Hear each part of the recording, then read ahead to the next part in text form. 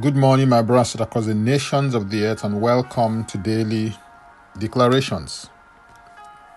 Our declaration came from Ephesians chapter 5 and verse 18, and it reads, "And do not be drunk with wine, in which is dissipation, but be filled with the Spirit."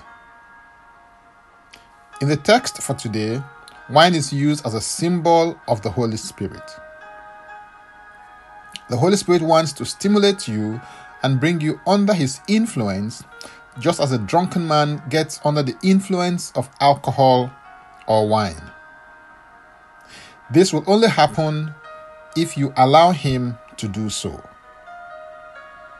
The only reason a person can be said to be drunken is because they've allowed themselves to come under the influence of alcohol or wine through continuous and constant consumption. To be under the influence of the Holy Spirit, you need to yield to Him, and you yield to Him by allowing yourself to be filled by Him. I must point out here that the sense in which the word filled is being used is to make full, to fill up, that is, to fill to the full.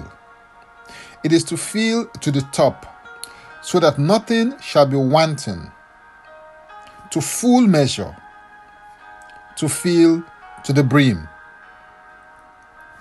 The sense in which it is used is a continuous state of feeling or being filled, and not just a one-off or once in a while experience.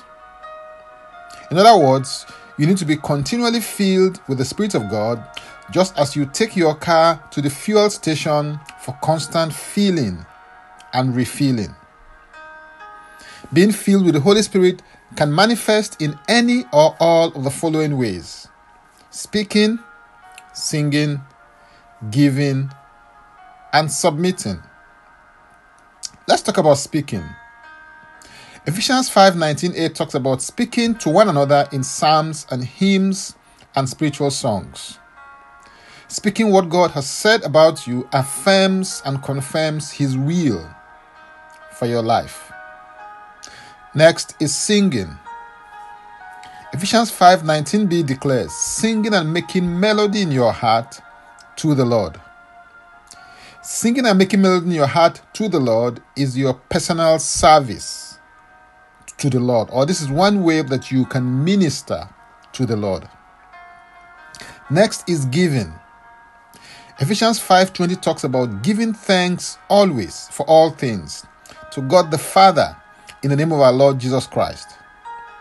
The type of giving here is thanks given to God for His grace, goodness, and generosity. Thanksgiving is a reflection of your attitude of gratitude to God, and it positions you to see things from God's perspective and to receive more from Him. And finally, there is submitting. Ephesians 5:21 talks about what your heart posture should be like, by saying that you should be submitting to one another in the fear of God. You are only able to submit to another because you fear God and are submitted to Him. Submission is a mark of spiritual strength and not a sign of weakness at all, as some may think. Only strong, stable, and secure people in God willingly defer to others for their input and contribution because they recognize, respect, and value the other person. The Holy Spirit doesn't just want to be resident in you, He really wants to be the president of your life. Give Him total control of your life by asking Him to fill you up Himself constantly, consistently, and continually as you fellowship with Him. Let your journey of the Spirit-filled, Spirit-empowered, and Spirit-controlled life begin today. Now, let's take the declaration together, and I stand in agreement with you as we do that. Father, I thank You for the vast possibilities of the Spirit-filled, Spirit-empowered, and Spirit-controlled life. I receive grace to live the Spirit-filled, Spirit-empowered, and Spirit-controlled life. Holy Spirit, I invite You I welcome you and I yield my heart to you. Fill me up completely to the overflow in every area and dimension of my life, every day of my life. Take over my life and use me for the glory of God from this day forward. I declare my total allegiance, submission, and surrender to you. Fill me with your fullness in ever-increasing measures. In Jesus' name, amen.